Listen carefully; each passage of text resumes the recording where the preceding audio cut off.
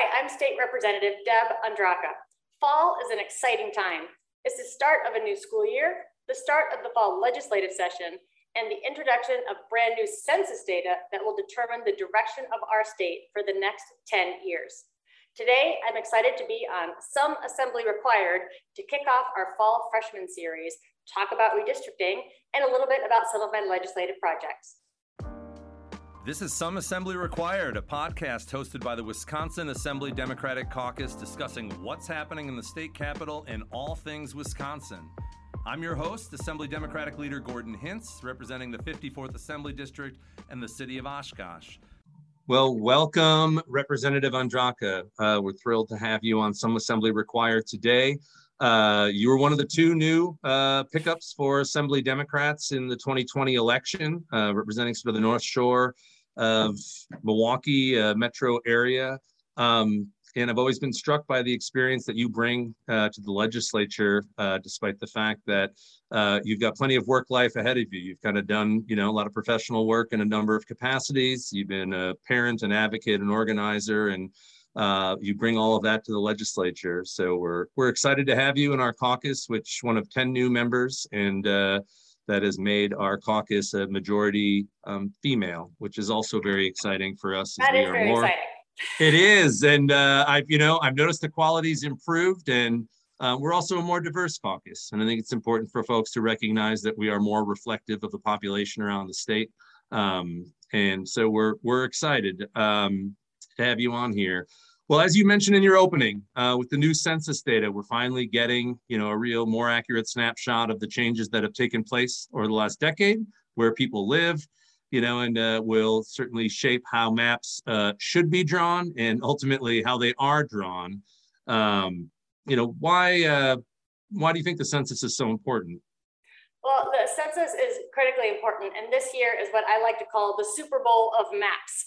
10 years ago, when the lines were drawn, a lot of people have heard about how badly Wisconsin was gerrymandered. And this is an opportunity to fix that. Now, going way back, I've always been fascinated by maps. My first date with my husband was at a map exhibit. So I'm an elementary school teacher. So this was something that has always caught my attention, and something that came up an awful lot on the campaign trail too. Everybody is very frustrated with the legislature. I hear it everywhere I go, that why can't you guys just work across the aisle and get something done? What I spent a lot of time doing was connecting that with gerrymandering. Is the reason that you feel the gridlock. You feel it on things like gun issues. You feel it on things that have overwhelming public support, like expanding Medicaid. All of those things that people we know, most people we know, want to support, go back to gerrymandering, because you don't have people in office who are reflecting their communities. And when I would explain that to people when I was campaigning, it made sense to them. So it was a big part of my campaign, and I'm thrilled to be able to work on it in the legislature. When I was in office after the last redistricting, and I think at the time we recognized that the intent of the maps, I don't think we understood just how effective they were going to be and what the impact on governance and direction of our state, contrary to the goals of democracy. But we also said, well, nobody cares. It's inside baseball. The voters don't understand. And I think in our original episode 2 years ago, we talked about, the impact of redistricting in your districts, or in your district and in your conversations since you've been in office. How engaged do you think the public is on redistricting, both in terms of their understanding and their interest in, what happens next? Well, people are really aware that something is wrong and that it has been getting worse and worse over the years.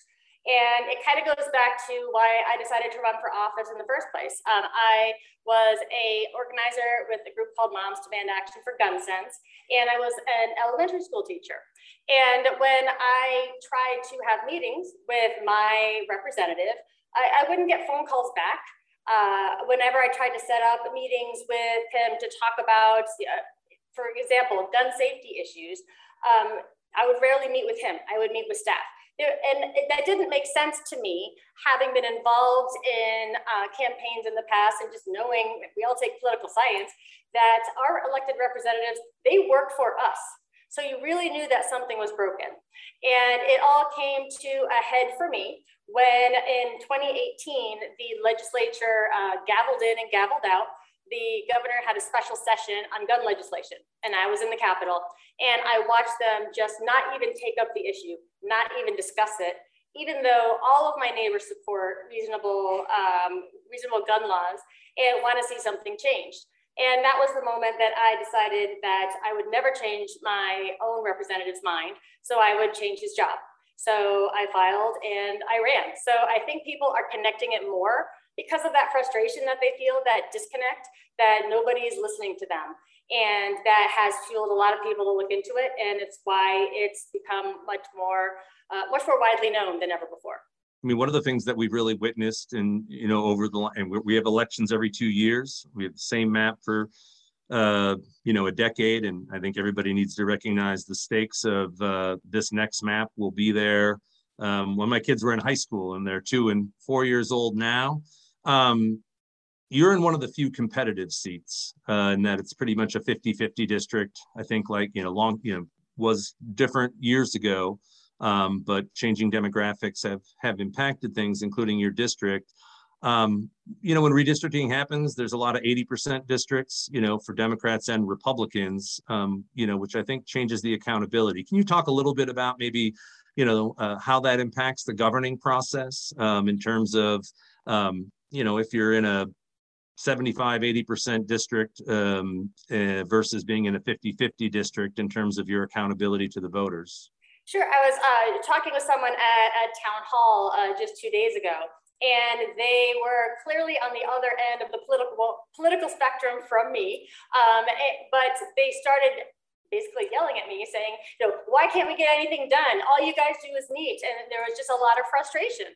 And again, I explained to her, I said, when you have a gerrymandered map and you have a lot of solid red districts and a lot of solid blue districts, you don't have enough of those moderate districts. That makes it easier to work across the aisle and get things done, where legislators are closer together on issues. And that's where you can get some compromise.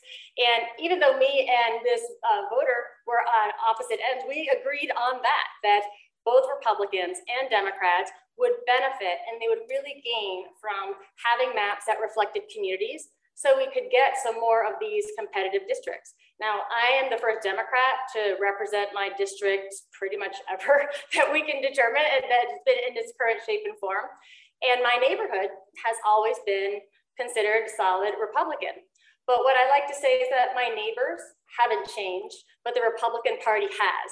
And I have seen my moderate Republican neighbors be disaffected by what's been going on in the legislature as they move farther and farther to the right. So I ran as a moderate, and I am able to reach across the aisle and represent a very purple district because I have to listen to them, because it's what I was elected to do. And when you have more competition, you have legislators who need to work hard and to stay abreast and to stay in touch with their constituents. I like to say that competition is good for business, but competition is good for politicians too.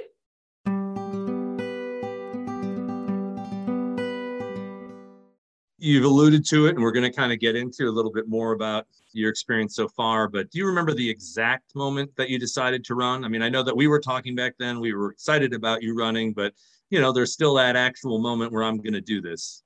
Yeah, it's when the governor had the special session on gun legislation. And they gavelled in and gavelled out in a matter of seconds. And that's when I knew that someone had to make a change. And I decided that if I couldn't change my legislator's mind, I'd change his job. Filed in November, and this was pre-COVID. So honestly, I didn't know, none of us knew what we were walking into at that time. So as things got worse and worse, we had to flip to a virtual campaign. We had to do everything online. I had to make thousands of phone calls rather than do a lot of town hall meetings and meeting with constituents one-on-one. So it was very, very challenging. But when you haven't run a campaign before, you don't know when things are going wrong either. So we did the best we can, and we were able to flip the district, which is very exciting. Had you thought about running for office before? I mean, I know there's some work that you've done. You went to school out in Washington, D.C. area, but there's still a big difference. Had you ever thought you might run for office? Not really. I had worked on campaigns. So when my first job after college was in Washington, D.C., I worked for the lobbyists for the solar energy industry and had got a master's at George Washington in political management. So I had worked on campaigns, but mostly as a communications director and a press secretary. So a lot of my work was in communications. But when I started to feel the impacts of gerrymandering and I just saw what was going on in my community, I realized that I had the tools and the skill set to understand what was going on. And I had already been arranging meetings for volunteers with Moms Demand Action to go meet with their legislators, teach them how to lobby and to communicate with their lawmakers. And so I like to say, when you start spending a lot of time with your lawmakers, you realize, oh, that's not so hard. So that's when I decided that I would run. And my friend, who was also my fellow Moms Demand Action co-coordinator, became my campaign manager. So we were both new, but sometimes you got to strike out and do things different. So you've been in office for 8 months. What's your favorite part of being a legislator so far? My favorite part has really been getting to know constituents from all across my district. I have a district that it stretches north-south, and it's half in Milwaukee County and half in Ozaukee County. And I have always lived in the Milwaukee County part. But being able to get to know the Ozaukee County half, I represent the communities of Whitefish Bay, Fox Point, and Bayside in Milwaukee, half of Mequon, all of Thiensville, and all of Grafton. That has been great. The constituents there and the Democrats in that area are amazing. And I have the distinct honor of being the first statewide elected Democrat to represent any part of Ozaukee County in a very long time. So that has been really a great opportunity for me to be able to get our message out, to talk about what we stand for in ways that that purple area hasn't heard before. So that has probably really been the best, talking with people who might think one way or have questions about particular issues and being able to explain a different perspective that they might not have heard before. What part of the job is least like you thought about it would be, or what surprised you most about your perception of what it would be like versus what it is? Oh, you always hear about the partisanship, but you don't really understand it until you're swimming in it every day. And I didn't quite appreciate what it would be like coming into a legislature where so few districts turn over. So I'm just one of 3 legislators who flipped district from red to blue in the last decade, and that hasn't earned me a whole lot of friends on the other side of the aisle. So I work very, very hard to cultivate those relationships because it's how we need to work, and it's what my constituents want me to do.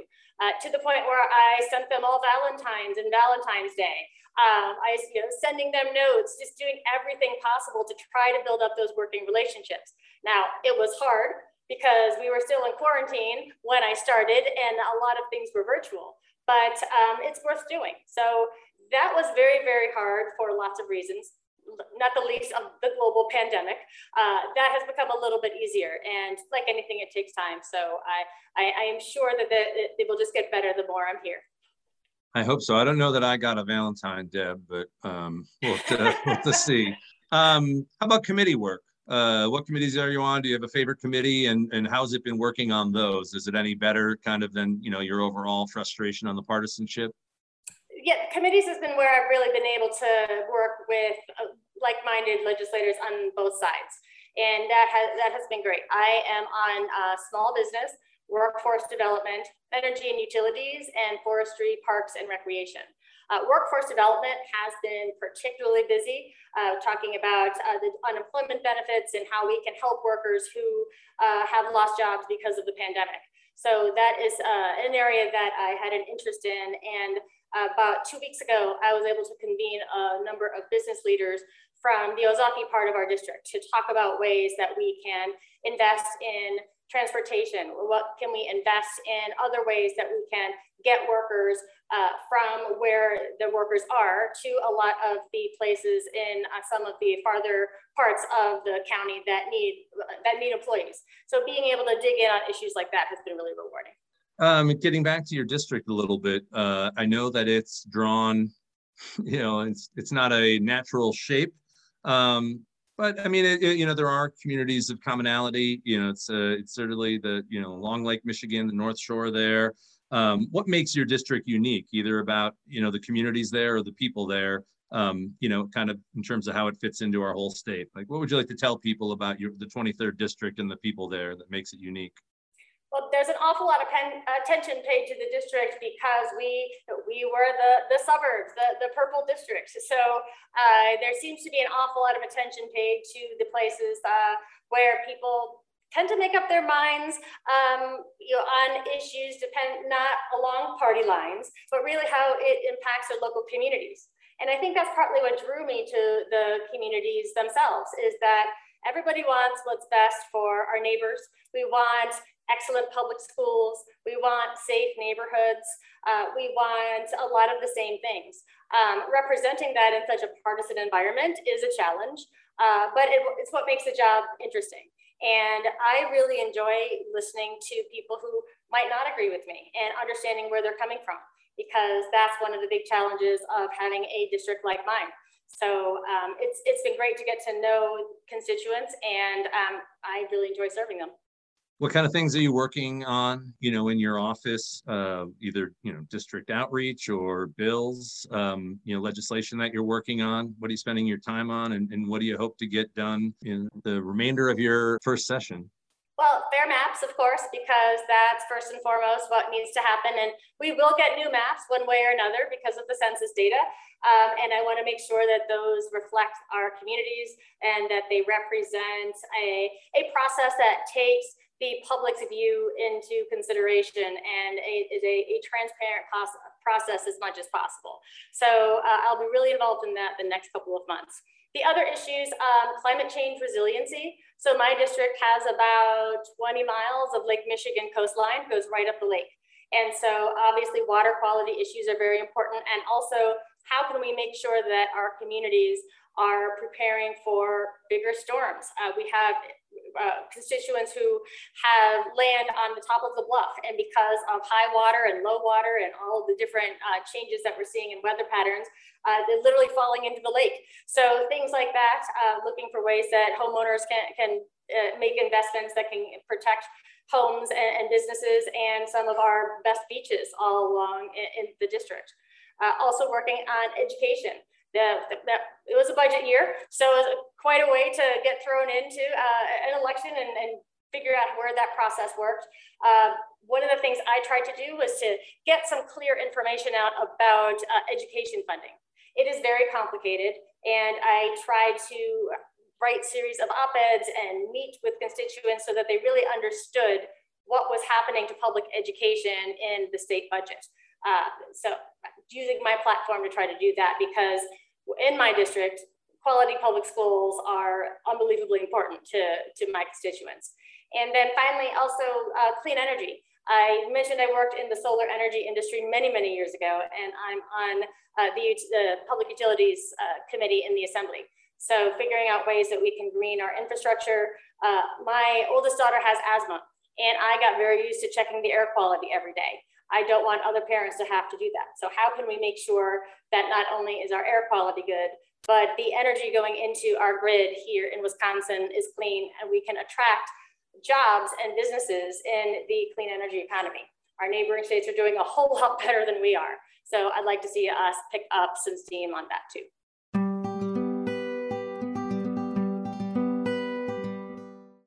Well, now we're to the speed round portion where you get tested and we find out a little bit more about who Representative Deb Ondraka is. So I don't know what your commute is, 90 minutes. How are you spending your commute time driving to Madison? What do you do? Well, the commute is an hour and 20 minutes, and generally we're working.